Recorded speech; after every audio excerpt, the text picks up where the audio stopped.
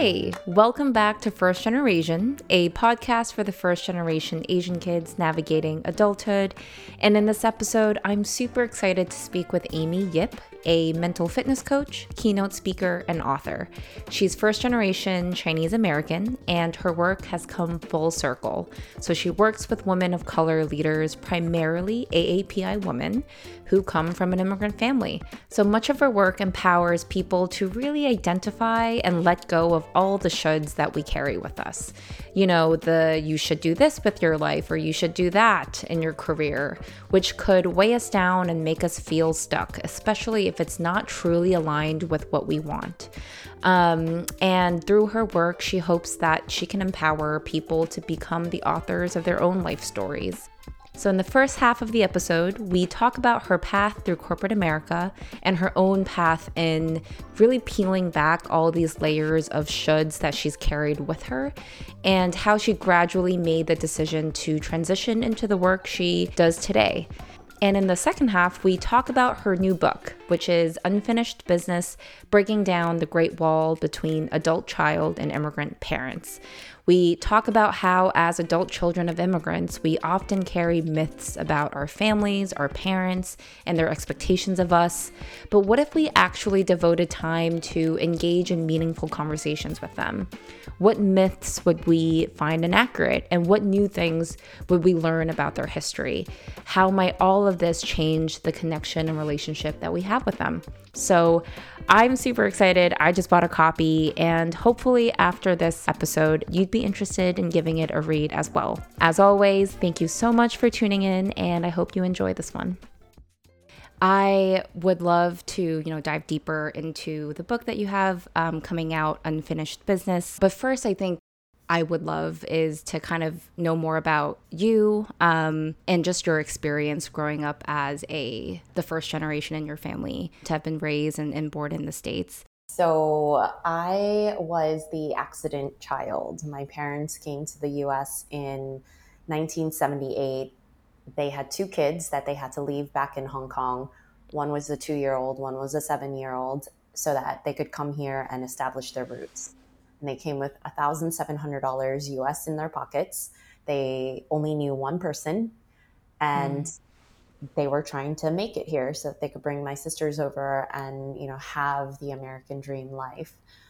Then my mom got pregnant with me, and she told my dad, "Hey, surprise, I'm pregnant." And my dad had said, this one got to be the boy. Third time's the charm. It's going to happen.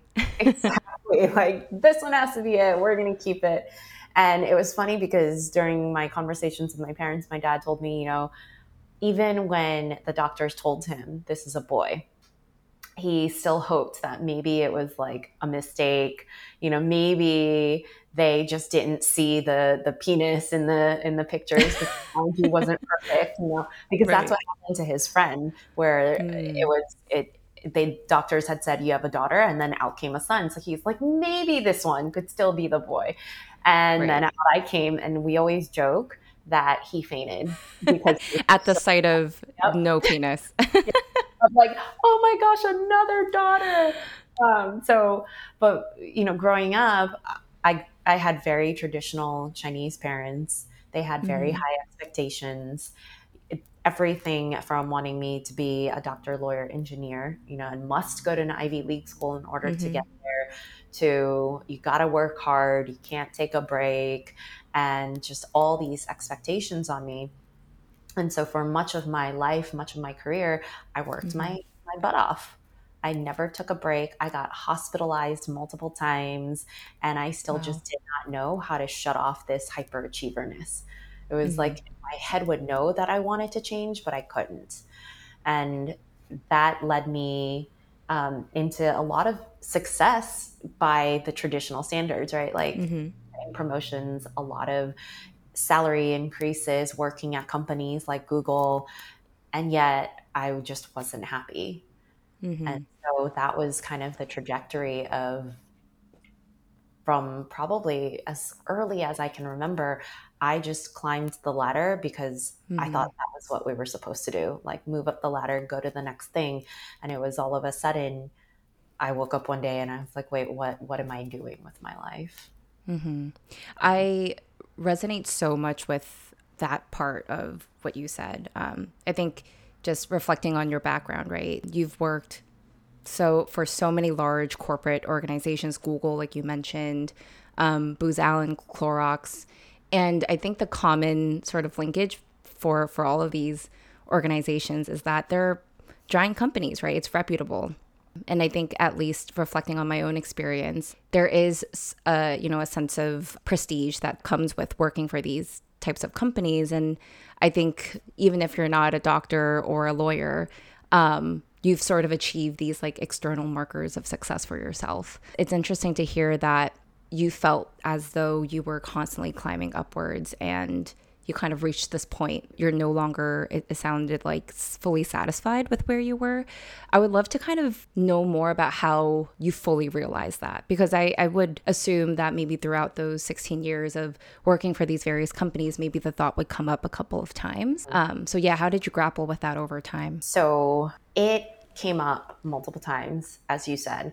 The very first time that I vividly remember this, I was a brand manager at Clorox on Hidden Valley Ranch dressing. So most people don't know that Clorox owns Hidden Valley Ranch dressing. So I Yeah. was brand manager on it, and we were launching a new product. And it was the Greek yogurt dressing. And I was sitting in a room with my team lawyer asking, what's the minimum amount of Greek yogurt we have to legally put into the Greek yogurt dressing in order to call it Greek yogurt dressing? Right? Yeah, it sounds so silly, but we were such a cost savings business, right? And it was, how do I use marketing to trick the consumer to think that this is healthy? But it's really not, because we're putting in such crappy ingredients and putting minimal amount of Greek yogurt dressing or Greek yogurt into the dressing. And it was that moment that I'm like, okay, so I spent all these years in business school, climbing the ladder to sit in this room, trying to figure out what the minimum Greek yogurt to put in Greek yogurt dressing, like what has my life come to? And so it was that moment that I made a decision. Like, I have no idea what I want to do for the rest of my life, but I know it's not this. And started selling my belongings. I started trying to figure out what am I going to do next. And I had this idea of, I'm going to do this eat, pray, love thing and just travel the world and be like Julia Roberts. And maybe I'll find the love of my life and, like all this. Right. And I even started taking barista lessons in San Francisco. I was living in San Francisco. So I was like, there's got to be coffee shops along the way. And I could, settle down, work at a Right. coffee shop for a while. But, so I had these ideas. And the irony is that the day that I found flights to go to Tanzania, I found a nonprofit in Tanzania teaching women business skills. So I was looking at flights, and the day that I found flights, a recruiter from Google contacted me, and it was through LinkedIn. And he said, we've got this great role. It's on the food team. You'll be leading a global team. You get to travel. You get to use marketing to help people live happier, healthier lives. And my jaw dropped. I'm like, Did you believe it? no, because I took it. I was like, what is this fake? And so I clicked the link, and then I sent the link over to my friend. And I was like, what do you think about this? Does this look real to you? Because this just doesn't seem like a real job, right? Somebody actually doing good with marketing to help people live healthier lives through food. Like, I don't believe it. And my friend was like, wow, it looks like they made this job for you. You need to apply. And I'm like, but I'm selling my things, and I told my landlord I'm leaving. Like, I don't really have time Right. to interview. And he's like, well, just see where it goes and tell them that, you have a time limit. So that's exactly what I did. Talked to the recruiter, and it was 16 days from the day that I got that email to when I got the offer letter, because I was Wow. honest with them. I was like, I don't have a place to stay soon. I don't really have time to wait for this. So if it's going to take a long time, because I had heard Google can take months, if not years, right? So Right. like, I can't wait. And they loved me, and I loved the opportunity, the job. It was just nothing I'd ever heard of. And honestly, I was a little scared shitless, of like, leaving everything behind. So it was, I feel like I kind of made an excuse for myself, but also that it was a dream A job. good opportunity. Yeah. Amazing opportunity. So my going away party ended up being just kidding, I'm gonna stay here party, and And work I at Google. yeah, exactly. Yeah. I'm gonna and I begged my landlord for the place back. So thank goodness he hadn't rented it out yet. And when I started at Google, I always said 5 years is the maximum amount of time that I am gonna stay here, because I have dreams. I've got to go pursue it. I still want to go do this thing and figure out my life, because I don't think Google is the end all be all. Like it's a good job for now, but there's got to be something else out there. I just don't know what it is yet. So when I started, that's what I thought. And what I didn't realize is that as a woman in your mid 30s, you have a lot of decisions to make. And that I turned mid 30s during my time at Google, and everyone was saying you should you should start having babies. I literally had somebody say to me, your eggs are rotting, right? And I was just like, okay, thanks. So I started having these shoulds put on me, right? My career at Google was also going really well. So everyone was like, you should just stay. What are you, like, crazy? Everyone's trying to get in. I got a husband during that time, and husbands put a lot of pressure. And not that my husband put pressure on me, but he started his own business. And so I felt like it was my own pressure on myself that I need to be the responsible one, right? Right. That's what my parents taught me throughout my childhood. So during that time, like, just all these shoulds. And my husband and I, we knew that we wanted babies. We just weren't ready. So we decided to have our embryos frozen. And a year later, we got an email that said the tank lost temperature control. Oh my So God. we can't tell you the viability of the embryos until you plan to use it. And it was over an email on a Sunday. I still remember that morning getting that email. And I thought, oh my gosh, like, WTF. And that was when I hit Yeah. bottom. We tried doing IVF again, but we only had one embryo the next time that we did it. So that was when I started on my journey of self-discovery. On the outside, everything looked great. I have a great job. I have a wonderful husband, loving family and friends. What else could I want? But on the inside, things just didn't feel right. No, but as a Chinese daughter, as a good Chinese girl, you're taught, don't air your dirty laundry, don't talk about things. And so Right. Don't be vulnerable.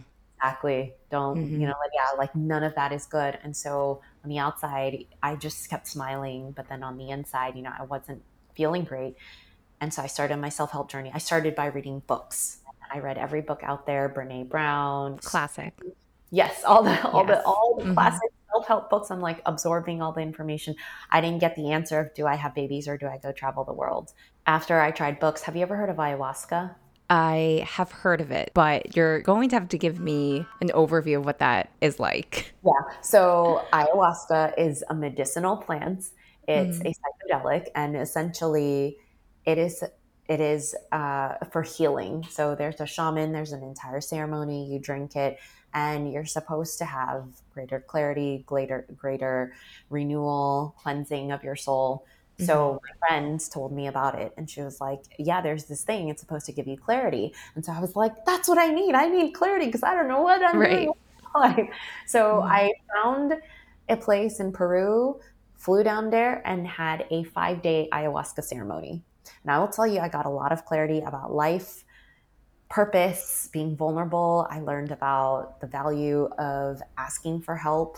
There's just so much that I learned, but I came back still unclear on the one thing I went there for, which is, do I have babies or do I travel the world? Right. It's so fascinating. I love that you bring up that women in their mid 30s have so many decisions to make. And I wonder, when you took the role at Google, was that sense of like, I, should start planning to have a family if I want to have kids. Was that already a thought that you've had, and you just kind of went into Google with that understanding that you're going to plan for it later? Or was it this sudden kind of, did it sort of just hit you midway while working at Google that this is something that you need to make a decision on sooner rather than later? Really great question. I went into Google, I think I was 32 or 33, and I had not even thought about the notion that my eggs are getting old and that this is going to be an issue, right? Like, not, Right.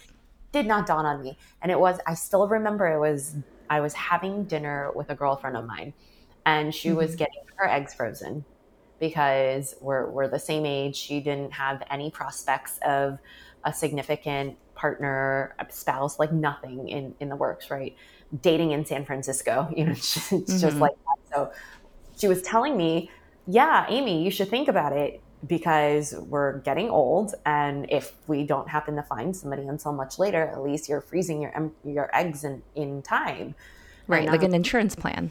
yeah, it's a backup plan. And I'm like, oh, and Google covers it, right? Why not just do it? And I'm like, oh yeah, that's a good idea. And that's when I started exploring. But it wasn't just her comment. It was during that time, just so many people saying, hey, so when are you going to find a husband? And when are you going to start having kids? And even just all these comments from my parents, but also from friends, people all around me, people who are married, people who had kids, like trying to ask, do you have prospects? And when I told somebody, yeah, but I have these plans to go travel, someone did ask me, well, don't you want a family? And it was almost said as if it's a one or the other. You can't do both because you're old. And that was when it Right. started hitting me. What's fascinating is that, like, obviously, I think logically we know traveling abroad, having a family, they're not mutually exclusive options. But I think what you're bringing up is the reality of the situation as a woman who's maturing. Like, there are considerations.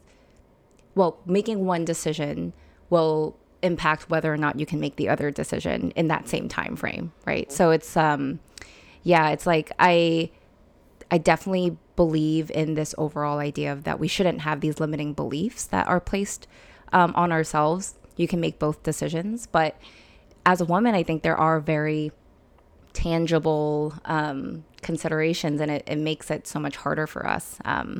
So yeah, I can totally see how that would lead to, this period of self-reflection where you're asking yourself, like, what are truly my top priorities? How do I want to spend the next few years of my life? So yeah, absolutely makes sense that all kind of started hitting you at the time.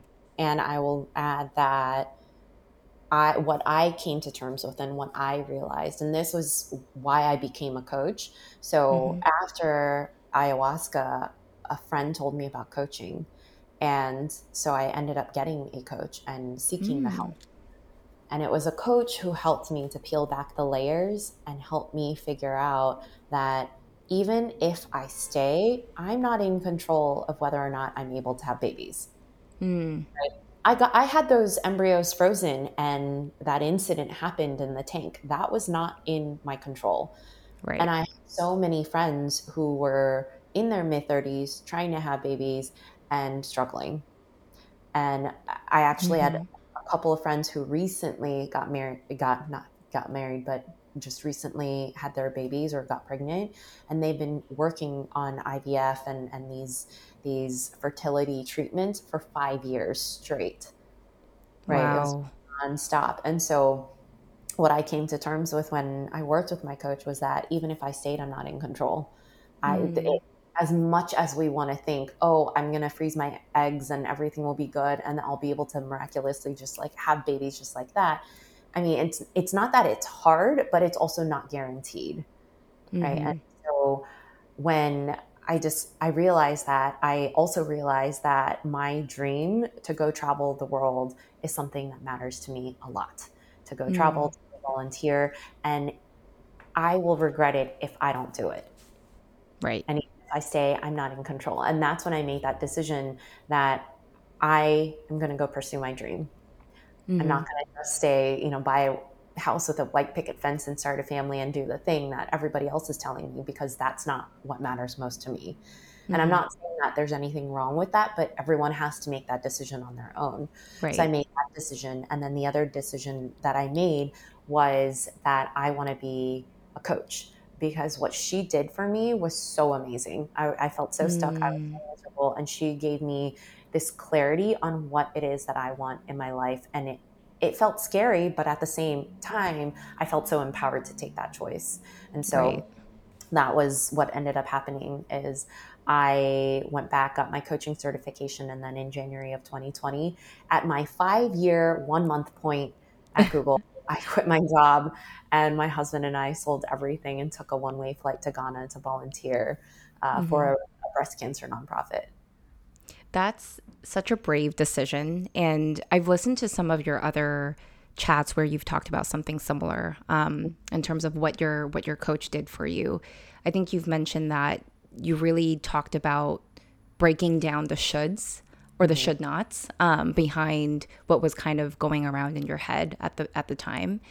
How do you what do you think was the biggest like should or should not that was preventing you from taking that step to say this is what I want to do and this is how I want to spend the next few years of my life? What was maybe the biggest should or should not that you had in your head? I think there were two. I Mm-hmm. don't know which one is bigger. One was definitely the baby piece, Right. because that is just not something that you can stop. You cannot stop that ticking time, right? Mm-hmm. And so in my head, I was calculating, okay, if I go and I go for a year and then I come back, at what age? And Like it how was much just, time will right. exactly, I'm Mm-hmm. like, oh my gosh, I'm going to be a mom at age 40. And that just sounds so old. Um, so that was one thing. And then the other should was you should not be leaving the stability and security of Mm, a job, especially something like Google. right. You Mm-hmm. should just stay, wait until retirement, and where you're safe and you're older. And so that was very, very scary, because that goes against everything that I've learned and everything that I've worked for my whole entire life. Mm-hmm. I love that you're sharing that because I think it for a lot of listeners, I mean, we all have things we're grappling with, right? Decisions that we're putting off. Because I think deep down we know that once we do confront these feelings, it's probably going to open up some change that will fundamentally, just redirect maybe the course of our lives in the next few years. At least personally for myself, reflecting on my own experience, it has been like I try to suppress it as much as I can. And I don't actively know that I'm suppressing it until, the same thought is resurging several times. And then I'm like, okay, maybe there's something here. And I know before you've mentioned like panic attacks, I've thankfully only experienced it once, but that for me was my sort of realization that I think these thoughts are trying to tell me something. Mhm. But yeah, I think to your point, these shoulds, like having the clarity enough to know exactly what these shoulds are, is already a big step. And then to be able to overcome that and say, I'm going to push these all aside and still pursue what's most important to me is such a brave decision. But I think as your journey shows, it's never really it took a while for you to kind of peel that back and make that decision. Oh yeah. So hopefully, as other folks grapple with, some of the decisions they make, it feels like it's never too late. If you have the same recurring thought, just probably like taking stock of it and then eventually looking into it, you'll most likely make the right decision for yourself. Yeah, yeah. And I work with clients anywhere from age 25 to Mm, 65, right? It is never too early. It is never too late to make that decision of I'm not happy where I am and I want to make a mm, change. If it's not clear, that's okay too. Give right. yourself that space to allow it to come forth. Sometimes we don't see what we don't see, and sometimes Hmm. it's like you said, we suppress it and we don't allow it to be seen. And so Right. it's giving yourself permission, and also giving yourself permission to feel scared. Even to the day when I walked out of the Google office and I Mm, turned in my badge, I walked out and I thought, What the shit. hell am I doing? That's what I do. And honestly, the thought of maybe I could run in and be like, just kidding. Like, don't take it away. Right. And Right. the moment when my husband and I packed the last of the things from our apartment, or dumped out the last things and just had Mm-hmm. our backpacks, I was like, maybe we should go back and go get our things. What are we doing here? Um, Right. so it's okay to feel scared. That's just normal.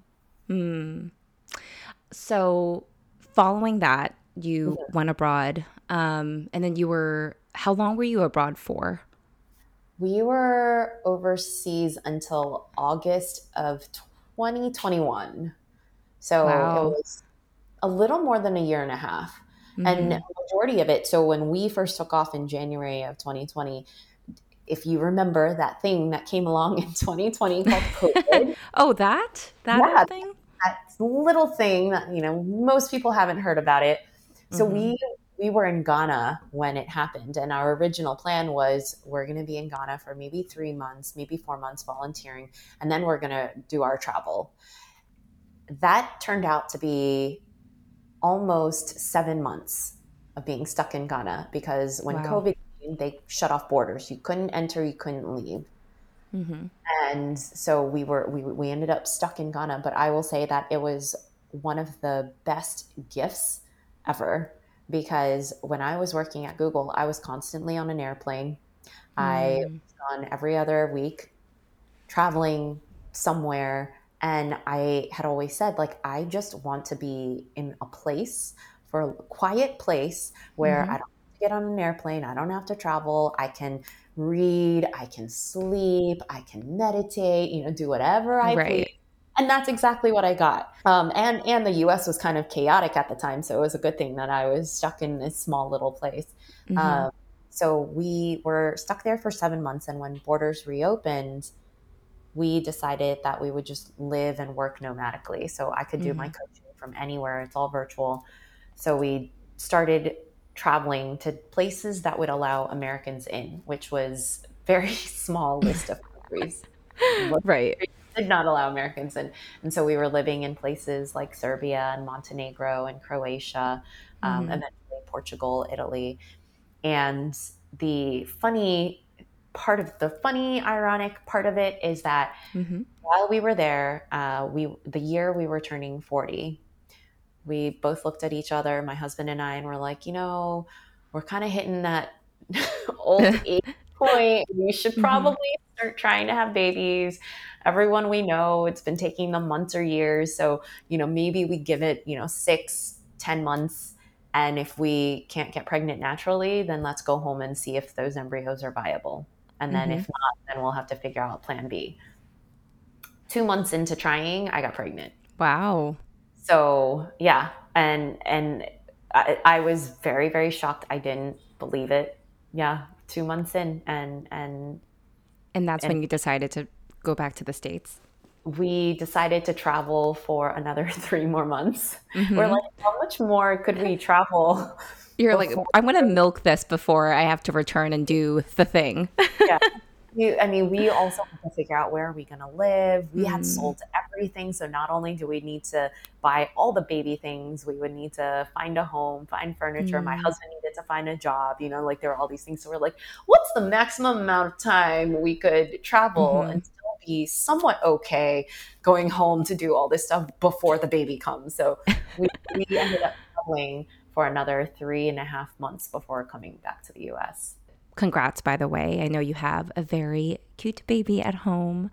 Thank you. Um, it's sort of it's funny that the considerations that you were running through in your head about whether or not you should travel abroad or have stay here and have a child, it all sort of worked out. And it's funny because when you were looking forward, it was so hard. You were trying to game like the time and to make sure you can do all of the things and within a certain period of time. Yeah, I would love to kind of check back and see all the changes in your life and how your family would grow in the future. That's amazing Yeah. to hear.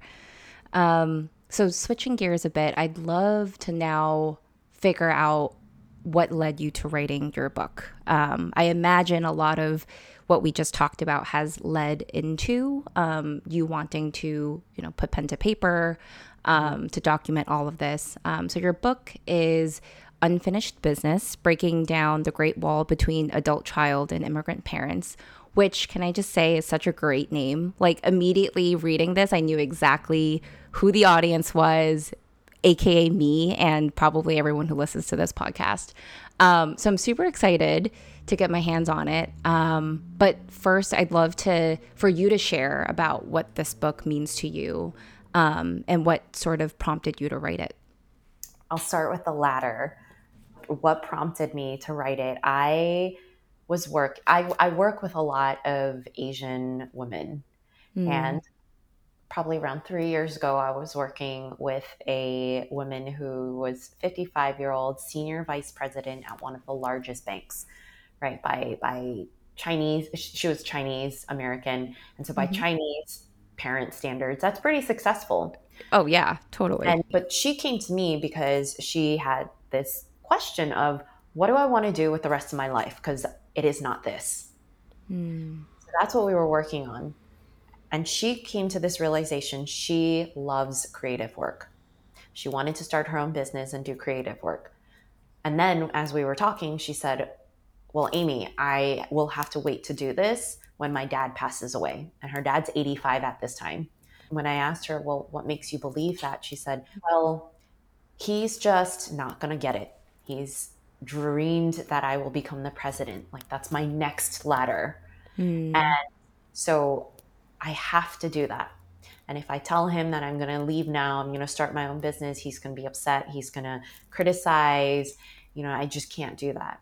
And when I posed this question of whether or not she could have conversations with him about it, she's like, no, I absolutely cannot. And what she had said was, she goes into what she calls little girl mode when she thinks about the possibility of disappointing him, losing his respect, all of those things, or making him not proud. I started seeing the same pattern among a lot of my Asian clients, where they go into little girl, little boy mode, really afraid of disappointing their parents, of losing their parents' pride, right? And yet none of them were willing to have conversations with their own parents. I started to become curious of, well, what are the stories that I have about my parents? And mind you, at this point, I had done so much self-work. I'm like, I'm good. I don't have anything else to work on, I sat down and I started thinking and writing. I call them myths, MYTH, myths, because they're stories. And I was like, what are the myths that I have about my parents and their expectations, or what I think they think about me? And I started realizing, oh, I still have a lot of them.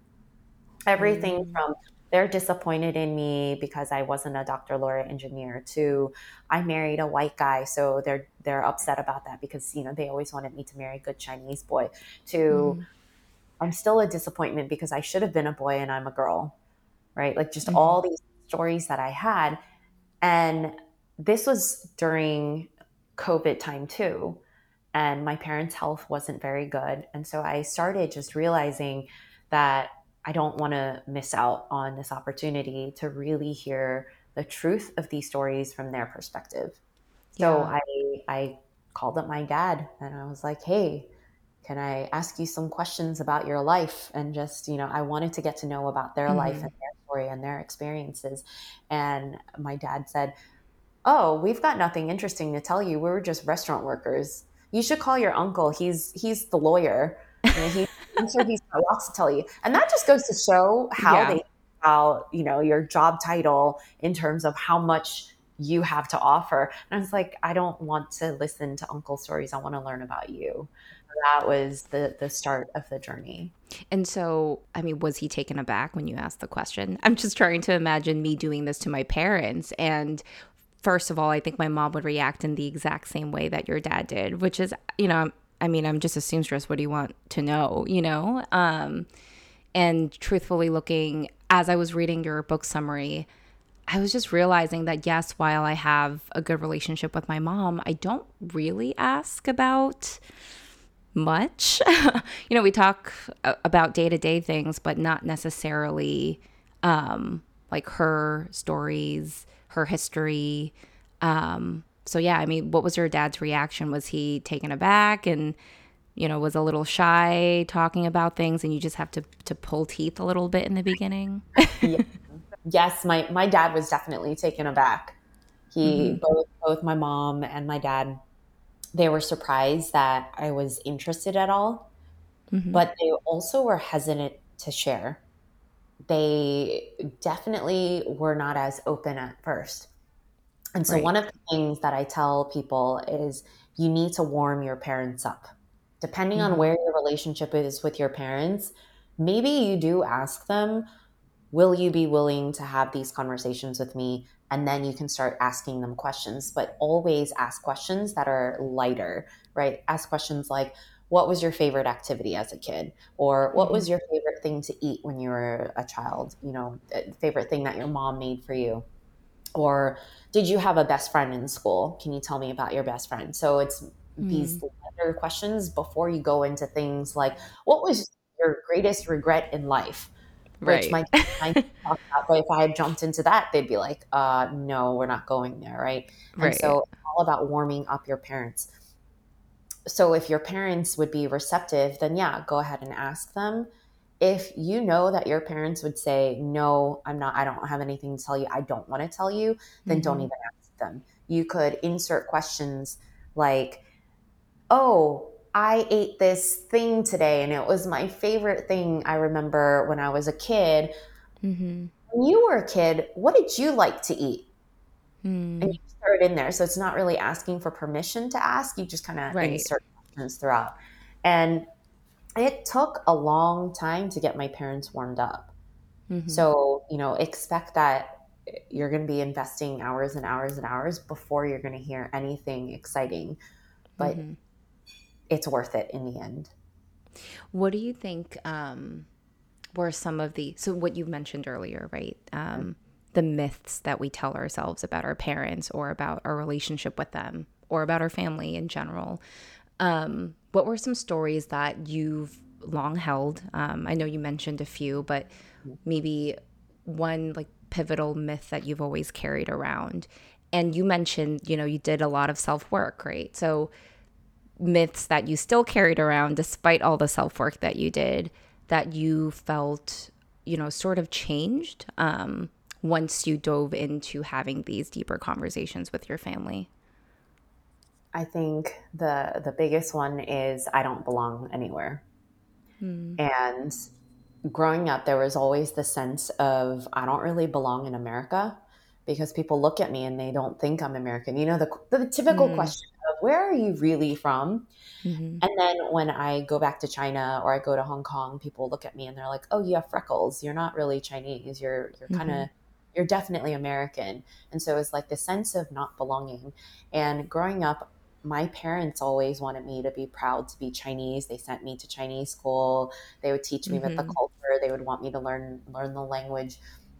And I always thought that my parents believed that they're Chinese. They're not really American, they're Chinese, right? So I Mm-hmm. always thought that. And I thought they wanted me to think I'm Chinese, not American. So when I Right. talked to my parents about it, my dad said, the moment I stepped on American soil in 1978, I became American. And he's like, nobody can tell me I don't belong here. I belong Mm-hmm. in America as much as anybody else. The only true Americans that really are from here are Native Americans. So nobody has a right to tell me that I don't belong here. And Mm-hmm. he's like, it's the same with you. It's the same with all future generations. Like you have to decide, do I belong here? And then do what you need to do to feel that sense of belonging. But, Mm.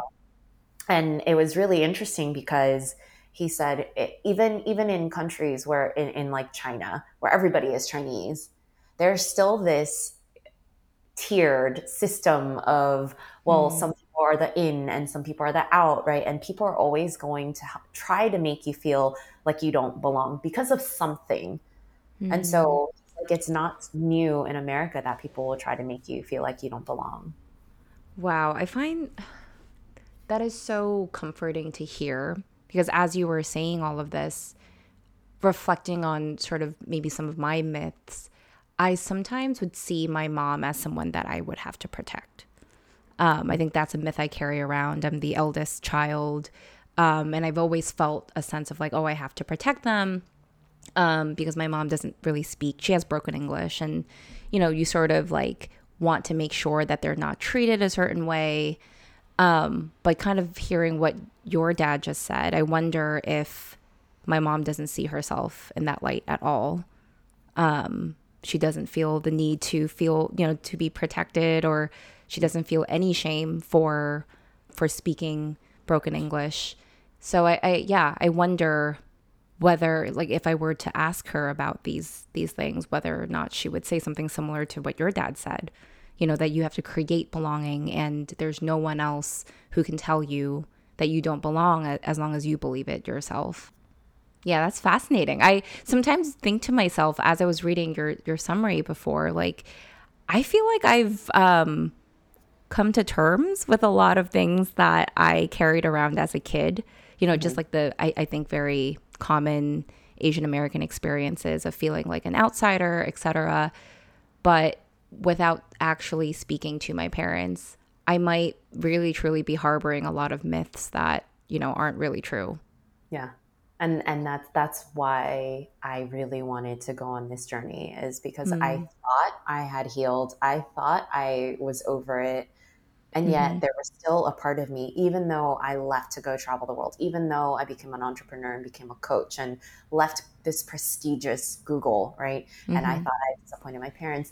Deep down, there was still this desire for my parents' love, for their acceptance, for them to just say, oh, we're proud of you. And there were And still all these stories in my head that they weren't.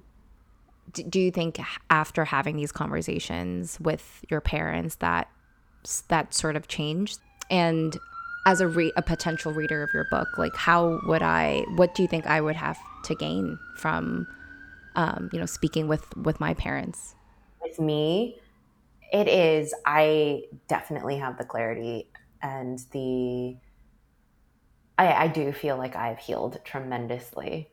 I point blank at one of the questions that I asked my dad was, are you proud of me? And what about me are you proud of? And then I asked him the same questions about my sisters. And so he was able to tell me exactly how he feels and what he's proud of. And I was like, why couldn't you tell this to me throughout my childhood growing up? And he said, well, if I had told you that, then you wouldn't have been motivated, right? Like, that's just their belief. And why they did it. It's not because they're trying to have ill will or, mess you up. It's because it's honestly what they thought. And so my parents and we have a completely different relationship now. My dad understands what I'm doing, why I'm doing it. He's so proud of the stuff that I'm doing. And an example is I'm a speaker too. So I speak at events, conferences, at corporate events. And he was taking me to the airport at 6 a.m. He dropped me off and I said, Daddy, go home, go get some rest. You must be so tired.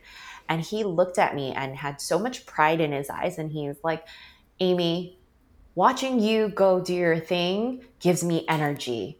I'm not tired at all. And I was like, oh, right. Like, That's so sweet. 3 years ago, he used to say, who would pay you to speak? I would pay you to shut up. Right. And That so is the quintessential Asian parent thing to say. Oh my God. And it's like slightly offensive as they're saying it. You're like, why would you say something like that? that's right. But it's just completely different now. He's so excited about my book. He even said to me, they should make a movie of this book. It's really, really weird, but it's like there's no hiding, I suppose, anymore. Like, we're very, very honest. We're very open. We're very affectionate with each other. I understand them. They understand me. So it's like changed tremendously. And for the reader, it is healing for you as the reader. It is healing for our parents. And I think about my parents, their journey, how much suffering, how much trauma they went through. And I think that by me gifting listening and that safe space for them to tell their story and have someone listen, it's healed them in many ways. I think culturally, like, we don't we don't air our dirty laundry. And so I can imagine they've probably spent not a ton of time in their adult life explaining their emotions, like their Yeah. inner deepest thoughts. Yeah. And to have someone who's important to them, like their own children, take the time to really probe and ask and listen probably does mean a lot to them. Yeah. Yeah. It's very, very healing. I mean, it's the art of listening, right? And that's part of what I tell people too, is go into these conversations with no intention but to listen to their stories. So not to try to change them, not to try to change their beliefs, their actions. It is also not about having your parents try to understand you. It is not about you at all. It is about them. And it is about giving them the space and listening to their journey and listening to their stories. And by me giving them that, they ended up wanting to know about me and understand me, right? But that was Right. not my intention to begin with. And so now coming out on the other end, my dad swims every day. I couldn't even get him to walk, and now he's swimming. And he actually had Wow. to get him a swimming pass for an indoor swimming pool because we're heading into fall season and winter and it's going to be cold. And I was like, oh, you want me to pay money for an indoor membership? And you're going to go through the inconvenience to go swimming inside? And he's like, yeah, I got to keep in shape. And I'm like, okay, sure. And my mom, she was taken out of school in fourth grade, basically didn't have a childhood. She's pretty much growing up. I just never saw her joke around, be silly, be like a kid and be playful. And now she actually once in a while will crack a joke or smile and be humorous, be a little silly and be playful. And so something happened where and I think it's because they feel they've released something where they've healed. And so imagine being able to gift that to our parents who have had such a tough life for most of their life. I find that was just not how I interpreted, I guess, this idea of talking to our parents. You're right. Like, I think I was going in with the mentality of like, what can I gain from this conversation? What can I learn from them? Which it's still like, it's good to like be curious about your parents, but I love that an unintended consequence of all of this is that all the ways that you potentially hoped for your parents changing just by having conversations and listening, that would prompt that in them. And so do you dive deeper into some of the conversations that you had with your parents in your book? The way the book is structured is each chapter is basically one of my myths. So there's 8 of them. And the first part of the chapter is my story and all the beliefs and things from when I was childhood to now related to that myth. And then it's the conversation that I had with my parents. So Oh, I love that. their story. And then the third part of each chapter is something called a date with your parents. And it is essentially you could call it a guidebook, a worksheet, whatever you want to call it, but it is for the reader to go on a date with their own parents. And similar to how I write my story, it's there's personal reflections, and then there are questions for you to ask your own parents. And I categorize them into lighter questions, which are the easier questions, and then the deeper questions. And then afterwards, there's a post-conversation reflection of what are you taking away from those conversations. So every single section, there's stuff that you can do and you could take away to have those conversations with your parents. I'm so excited to get my hands on one and to try it out for myself. I'm excited for you. I'm excited for you. I've had a couple of people pre-read the book, and it's amazing the shift that people can have. One person hasn't talked to his dad in 5 years, and out to his dad, and his dad said, "Yeah, let's have conversations." I'm super excited to kind of start my own journey of that. I actually was curious if you knew, I came across a card set. It's kind of like a game. That was, I forgot the name of the game, but it was essentially prompts to ask your immigrant parents. it's fascinating because ever since I wrote the book, a lot of Mm-hmm. people are coming to me and saying, "Oh, have you read this card deck?" So it's called "Parents Are Humans." Yes, exactly that. Yeah. Um, I now am excited to see just so many content, so much more content now, more so than ever before, of like just talking about not just the immigrant experience, but essentially as adult children of immigrants coming up in America, or in a different country, right, wherever their parents immigrated to. Like having all of these resources to be able to tap into to figure out how can we, like, this cannot be it. This Mhm. relationship with my parents or with my family at a distance where we touch certain things and we don't touch other topics. There must be a better way to handle this relationship. And so yeah, I'm really happy for you putting this out there.